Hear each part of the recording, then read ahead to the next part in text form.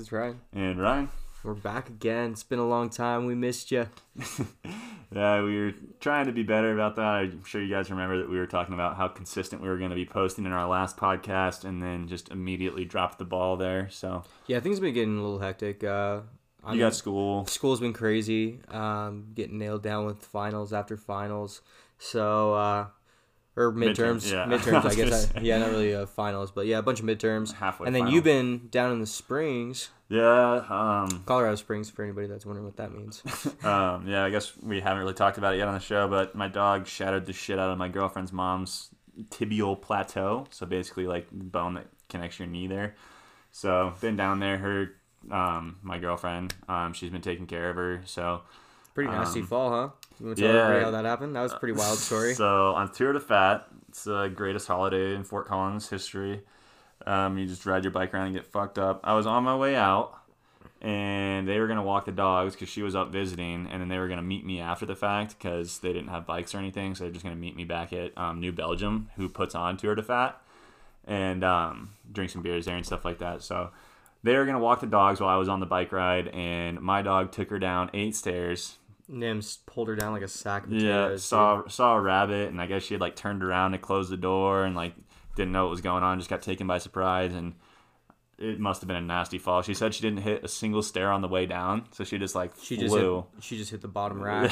Yeah, it was concrete landing. So that was really bad. Been dealing with that one for a while. So I've been between my apartment in Fort Collins and then Colorado Springs quite a bit. So taking care of her. Right. Yeah. How's she doing now? She's doing good. So she just had a knee manipulation. So they put her to sleep and forced her knee to move and break up a bunch of scar tissue that was in there because she had it immobile for so long. The scar tissue just kind of hardened like concrete around her knee. So we're hoping that helped a lot. I mean, it was pretty recent that happened, but it seems like I think she's still walking with a cane. I'm not positive on that, but if we can get rid of the cane, then she can start driving and shit. And then they put her on a bunch of drugs or anything? She doesn't like the pain pills and stuff. She said she would dabble with weed, but never really did, I don't think. I brought her down some edibles one time. Or no, they were patches to alleviate pain. Yeah, CBD patches? Yeah, because CBD is the body high, THC is the head high. So these are I think it's a 1-to-1 ratio. But what the dude was telling me that sold them to me, he's I put them on my feet because that's where your pores are the biggest. You got sweaty feet shit. So I thought you bought them and put them on the affected area kind of, but I guess I thought you might throw it on your jugular. That's get that blood pumping. Flow, you know what I'm saying? No, maybe not. Yeah. So he was telling me he puts them on his feet. I don't think she's used any of them. I'll have to ask her when I go back down there. Yeah. Yeah, I was wondering how that worked out because I know a lot of people get strung out on them after they use them. So everybody steer clear of that. I feel anymore everybody's had an experience with that where they know somebody who's been on the pain pills and it's just it's just so fucked, it's a bad situation. So and then from the pain pills you go to heroin and that's more fucked obviously. So it's funny because I was listening to a podcast the other day and they were talking about people that get set up on pain pills from an accident will eventually, get weaned off them, but they get addicted. Weaned off them. Weaned, yes. Wanged. Get weaned off them. But yeah, so they'll get weaned off them, and then next thing you know, they're addicted. So they start going out and trying to buy those prescription pain meds. The pills are fucking expensive. Super expensive. Yeah. And then you got, little soccer moms, quote unquote, out there buying heroin because it's cheaper. Yeah. It's kind of crazy. It's been described as an epidemic, and I agree, it's pretty fucked up. Yeah. Well, hopefully. Stay away from heroin, kids. Hopefully, your girlfriend's mom doesn't go down that route. I think we're good there. She always voices her opinion. She's I don't fuck with pain pills. Yeah, that's good. So, not what too else worried. What else is going on in your life? I know. You've been looking for a job? How's that going? So yeah, I had those shitty interviews with those sales positions and stuff. I actually just had a really good one this morning. It was a phone interview, so I got to keep the neck beard and everything I got going on right now. I'm a real piece of trash looking motherfucker right now. But phone interview went great. The lady scheduled it for the following Tuesday, but told me that it was today. So they didn't call me for 20 minutes, and I hit her up. I was like, hey, haven't received any phone calls. And then before she could even text me back, I think she must have contacted the person who was going to email me or that was going to interview me and let her know, and she just called me right away. So it was kind of good because they were on the defensive a little bit, so it was a little more relaxed in that sense because they were kind of like apologetic, and got to act like, oh, That's good. I was like, hopefully they weren't trying to catch you off guard. That's what I'd be worried about. Right. Well, I was kind of thinking that because it turned out the email asked me to confirm the interview that I had, and I didn't realize that until like midnight. So I was like, fuck. So I went and like woke up at like 5 a.m. Actually, I didn't sleep at all. It was a bad night.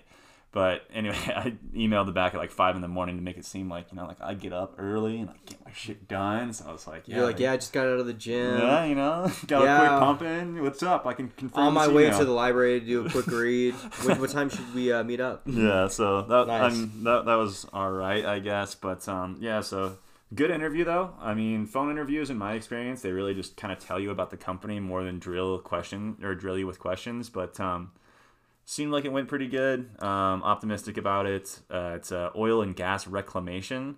So like, there's two. I was like looking at the definition of it because I hadn't heard of it actually. So there's like land reclamation where it's like been used for oil and gas and you restore the land. Okay. Which as an environmental consulting firm, that's what I'm thinking it's gonna be, which would be like right up my alley and be something I'd really enjoy.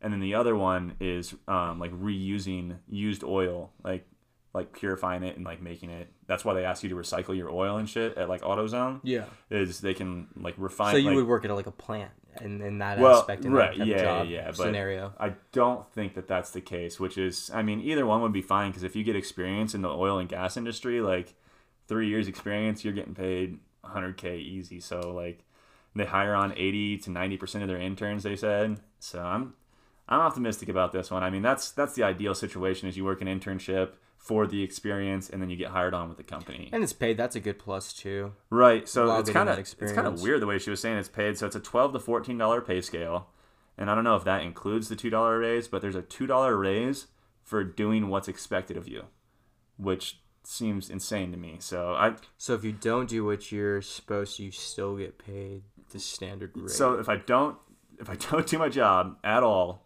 I'll probably get fired. But if I don't do like certain aspects of my job, then I won't get the $2 an hour raise. But every job I've worked is you would think there's like consequences if you don't do what you're supposed to, right? Right. So but they pay you more. That's sweet. Yeah. So it's like an incentive thing, I guess, to do my work, which that's really weird. Yeah. So I think if they have to have that in place, then I should be a shoe-in for the hiring process after the internship, provided that I get it. Putting the horse in front of the carriage. Putting the carriage in front of the fuck that saying. I don't know what you're talking about, bro. You never heard that one? But the carriage in front of the horse, I'm assuming, right?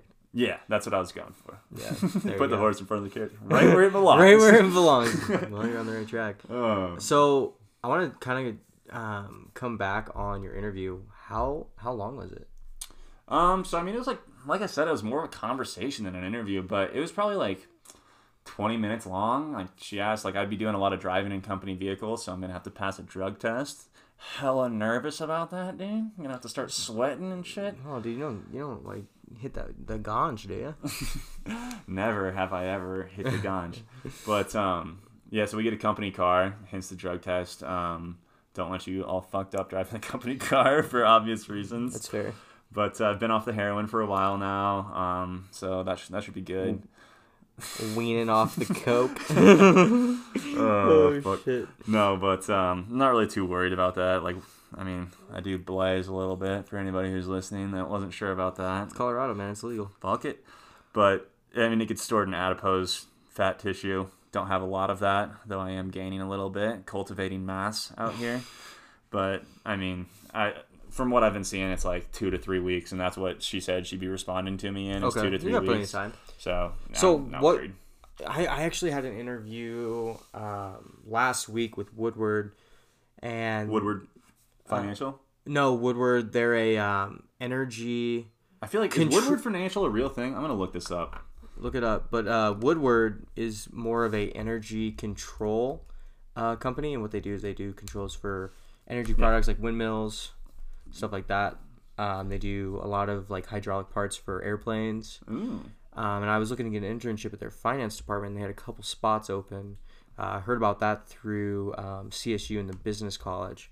But that's really nice that they do that for you and kind of give you that opportunity. Yeah, it's really nice. But it's kind of crazy how stressful those interviews are. Oh yeah, I mean, there's a lot riding on it. I For mean, sure. it's like, do you have any tips for people like going into an interview? Woodward financial institution in North Carolina. So I've North probably Carolina. never heard of it. But as far as like tips for going into interviews, there's stuff that you can find all over the place. There's like structured questions.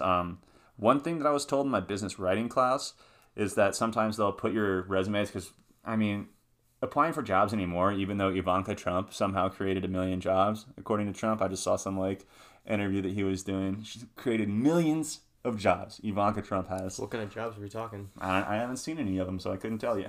Maybe it's at the wall. Yeah, seriously. But yeah, so I would say that's like with that going on, there's screening processes for your resume, and I've gotten like follow up emails from bigger companies such as like BP, this one that I just applied for recently, and the United States Department of Agriculture that I also applied for. I kind of had like a internship ish thing for them there. But your resume gets processed through these like things to like sift out the bad ones basically. And it's good to like go on the company's website and go to like the About Us page, go to the careers page, and like look at the way that they're describing the job and describing the work culture, and use the exact same words that they use, because a lot of times they'll have those things come up in the screening process where they're like, if not enough of your resume matches with what they're expecting from you, then they just won't even look at it themselves. They'll just have a That's how they sift through those thousands and thousands of Right. resumes. Right. And I mean, you got to be assuming anymore that there's at least, 200 to 400 people applying for positions. I know that was the case in Savannah's situation. My girlfriend, they told her after the fact once she got hired, and I'm sure it's pretty common anymore to have that many people applying for stuff right out of college, like. Well, and I think the thing is with everybody applying for jobs is there's so much competition now, that everybody feels a need to apply for 100, 150 jobs just to even maybe get 10, 15 interviews, 10%. So then when you get the interview, like you were saying, there's a ton riding on it because you put so much time and effort into getting that one interview, like 20 applications. And that's basically. why it becomes so stressful. Right. But obviously I think the biggest thing is to just be yourself, be honest with them. Right. And come forth and just try to, I think the biggest thing companies look for is how you relate your skills to the job application, and how you're going to utilize your skills to help growth in the company and yourself. And so just being able to like really emphasize that I think is a good thing. Yeah, I mean, so you definitely want to be honest and genuine, because in the interview process, they're interviewing the person, not like they wouldn't have you in there if they could just look at your criteria and be like, okay, like based on this guy's resume, he's the most qualified person for the job. They'll take like the top 5-10 people. I mean, in Savannah's case, she's interviewing for a place right now. They took they had 3 in-person interviews they had like 2 phone interviews, 3 in-person interviews, and now she's got another in-person interview after they whittle it down to 2 people. So it's like, I mean, it's and then sometimes you go in front of a board. Yeah, And do then, group interviews, really intimidating. But I do think that sometimes it's good to have structured answers for things. Like if they ask you, like, where do you see yourself in 5 years? Don't be like, well, I'm not going to be with the company anymore. Like, I'm just trying to like build my resume and then like move on to something and like negotiate a new contract, That's a bad tactic. Yeah, so like, I mean, like tactic. whether like that's like what your real intention is, there's certain things that you definitely don't want to say. So I'd say it's good to prepare, but don't over prepare in some cases. And yeah, I mean, like I said, they're interviewing the person, so you definitely do want to be genuine to an extent, and you don't want to like have your answers like word for word written out in your head and say like I need to say it exactly this way, and like because then you're going to be stressing about getting that point across because you're thinking about it so much. And you're going to come right? across as like a robot, and they're going to be like, what 100%. the fuck is that guy's dealing? Yeah, 100%. Like you have that piece of paper and it tells them what your experience is, but you have to be able to let them know why that experience is even relevant or why you care. I think that's the biggest thing too. Is like a lot of times showing you have like, you just like care about what you're doing. Yeah, a lot of times they ask you why you chose the company, and having a pre-prepared answer for that. I think that's super important. Oh yeah, for sure. God dang, I turned that off earlier. I just forgot to turn it off again. It's all good.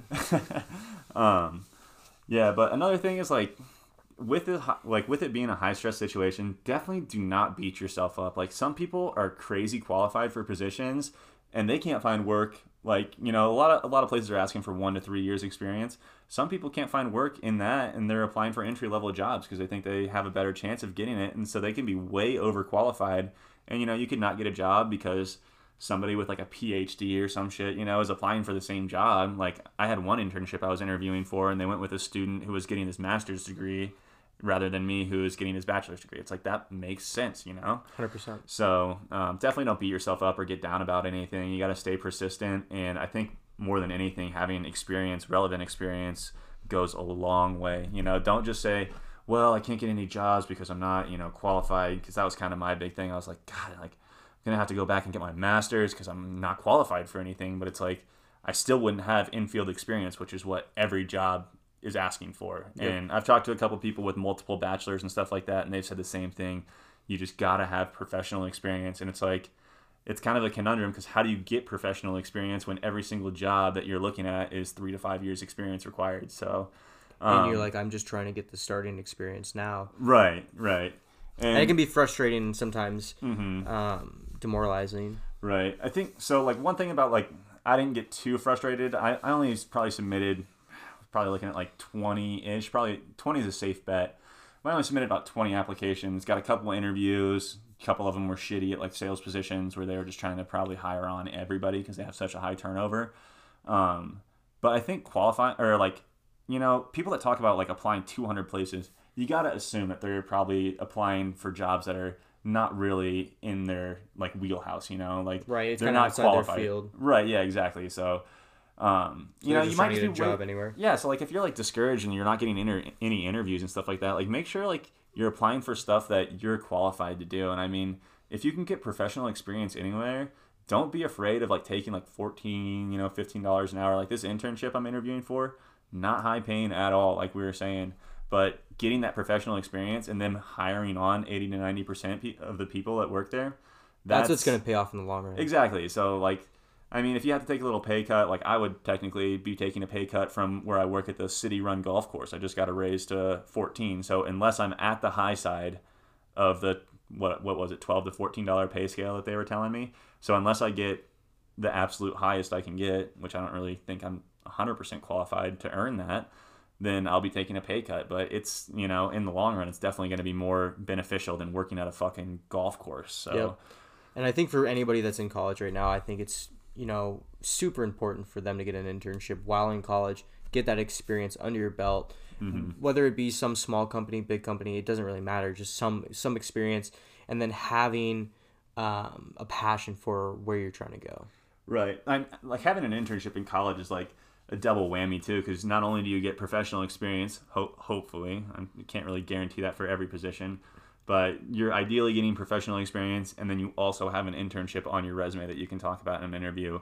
And it doesn't have to, like, if you're using, a software or whatever it may be for, like, financial shit for one company that you're doing your internship for, and another company doesn't even use that software, they're still going to ask you about it because they want to know how good of, like, a learner you are, if you can pick things up quickly and if you have an issue, like, learning new things. So, I mean, even if they never use something that you're familiar with, like, it's still good to have those things to talk about. I agree, 100%. Yeah, so. Well, on to the next one. Yeah. Well, so what's going on with your gambling spree? I heard you've been losing a little bit of money, dude. Maybe making a little, losing a little. So net, I'm up right now, but I've been getting my ass kicked for the last few days. I started out really bad. You just started a little while ago, right? Yeah. So I started on the Super Bowl.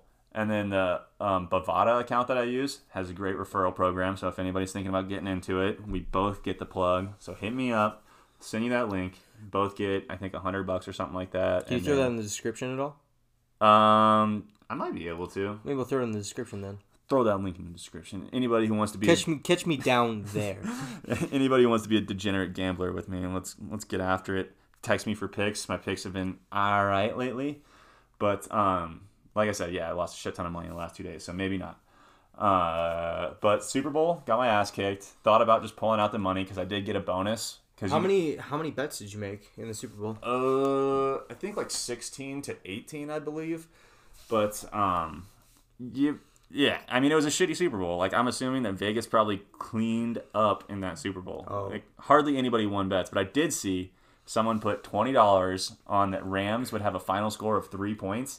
The payout on that, because like predicting someone's exact score, you get crazy odds on because it's so hard to do. Yeah. The payout was like $250,000, dude. On $20? Yeah. Crazy. What? It might have been 150. It might have been 150, but Wow. crazy, dude. That's nuts. So, I mean... Well, no one would know who predicts, like, right. 3 scoring. 2 high-scoring teams, and one of them gets 3 points. Like, I'm sure he had a bunch of money spread out, so he probably lost a lot of his other bets. So, net, he was probably like... I mean, he's still probably up a shit ton of money, because if you hit something like that, like, whew. But, I mean, it's been good. Like, there's like, really safe ways of betting. I've been doing exact scores of hockey games. So, they'll give you, like, a total combined score between the 2 teams. You can do exactly 1, exactly 2, exactly 3, 4, all the way up to 8, and then you get 9 and over. And 9 and over is not really good odds because it kind of encapsulates any high-scoring game. So as long as you can and you can bet it live during the game. So if it's like a low-scoring first period, you're like, okay, they're not going to get to 9, so I can whittle it down to like exactly 5, exactly 6, exactly 7, exactly 8, and the odds on it are ridiculous. So I'll put like $2 on all of those. And the payouts will be like $16, $18, $20 on $2 because the odds are so good of predicting the exact score. And they change, as obviously your payout's going to get lower as the time of the game goes through, right? Right, because you're more likely to hit that number, So the best odds you're going to get are before the game starts because no one knows how scoring's going to go. They could come out and score 6 goals in the first period and you're like, fuck. Like, all those bets that Vegas Golden Knights last year. Dude, I just lost some money on Vegas. Fuck them. Did you? What'd you bet? I had them in a parlay. So a parlay, you need all of the bets in the parlay. So like you can take 3 or 4 individual bets and string them all together, and you'll get better odds because it's harder for 4 bets to hit. But if one of them doesn't hit, the whole parlay is fucked. So yeah, they fucked me in a parlay. What's payout on that? It's so like they'll like show you the odds and stuff like that as you add the teams, but you usually like if you get a 3-team parlay, decent odds if you're going the point spread is usually decent odds, the over under is usually decent odds. These are all things you can parlay. Is there like a certain amount of bets you have to make within that parlay, or is it just you can do 2 or 3? You can go as little as 2, but stringing 2 bets together is harder than stringing 8, or easier than stringing 8 bets together. Right. So like the likelihood. Obviously, the payouts can be a lot lower on that. Right, but so like what I've heard of a lot of people doing is like putting like $2-3 down on like 8-game parlays, and then if that hits, they'll make like $400-$500. But like the chances of an 8-game parlay hitting are like really slim. But you're only out $2. So like yeah, if one of them hits, and if you have $100, you make 52 $2 parlays. One of them hits for $115, then you're net positive. So it's like $15, yeah. Yeah, I mean, it's not an unreasonable type of gambling. You could also just get fucked on all your parlays, like I have been recently. But there's a lot of nuance to gambling. Like I definitely don't know all there is to know. Like there's people that look at the referees, like look at travel time, stuff like that. A lot of different factors that could play into it. Yeah, and then fucking L.A. Lakers just lost to the Phoenix Suns. Like what the fuck is that? Marquette lost to motherfucking Creighton at home in college basketball. Home field advantage is crazy in college basketball. Oh, it's crazy, yeah. Marquette's ranked 10th in the nation. Creighton's not even ranked, and they came and fucking blew them out. Wow. Unbelievable. I think it was Creighton. It was somebody, and they were a huge favorite. Marquette was, obviously. So, I mean, crazy shit happens. Like, I don't know. Like I said, I'm net positive right now, so I can't really like complain and moan too much. But you're having fun with it though, right? Dude, it makes you care about games that you don't give a shit about. Like I was watching the Nuggets game, which like I live in Colorado, so I guess you could say that I should care about it. I don't give a fuck about the Nuggets, and I was like screaming because they about came back last night against the Spurs. The Spurs were up like $18, so 18 points. Or 18 points. $18. 18 points. So, like, Denver money line, which is just who's going to win the game, is money line is what it's called. Denver money line was, like, plus, like, 1,000. So, if I put $1 down, the payout was 10 on $1. So, like, I would sprinkle, like, $2 bets on the money line. They came back and lost by fucking 1 point, dude. Most ridiculous shit I've ever seen. And then that'd be pretty irate. And then I had a point spread for the Bucks game, and the Bucks got beat, which was crazy because they were a huge favorite, and they were just fouling people down the stretch. So I had point spread. I think it was like minus like 4.5 or something like that. they just fouled them down the stretch and they shot free throws to get outside of the point spread. And then they came down and like they were fouling to stop the clock, right? In basketball, shit always happens at the end of the game. They're fouling to stop the clock, and then they come down and just throw up like a running, like not even a serious shot, like totally just fucking around. They just come up and just throw up a random 3-point shot. Like that's what they were fouling for. Like they gave up. They knew they weren't going to win the game because it was like a 9-point game. Right. But I had the spread at like minus like 6.5 or something like that. Right. Or plus 6.5, whatever it was.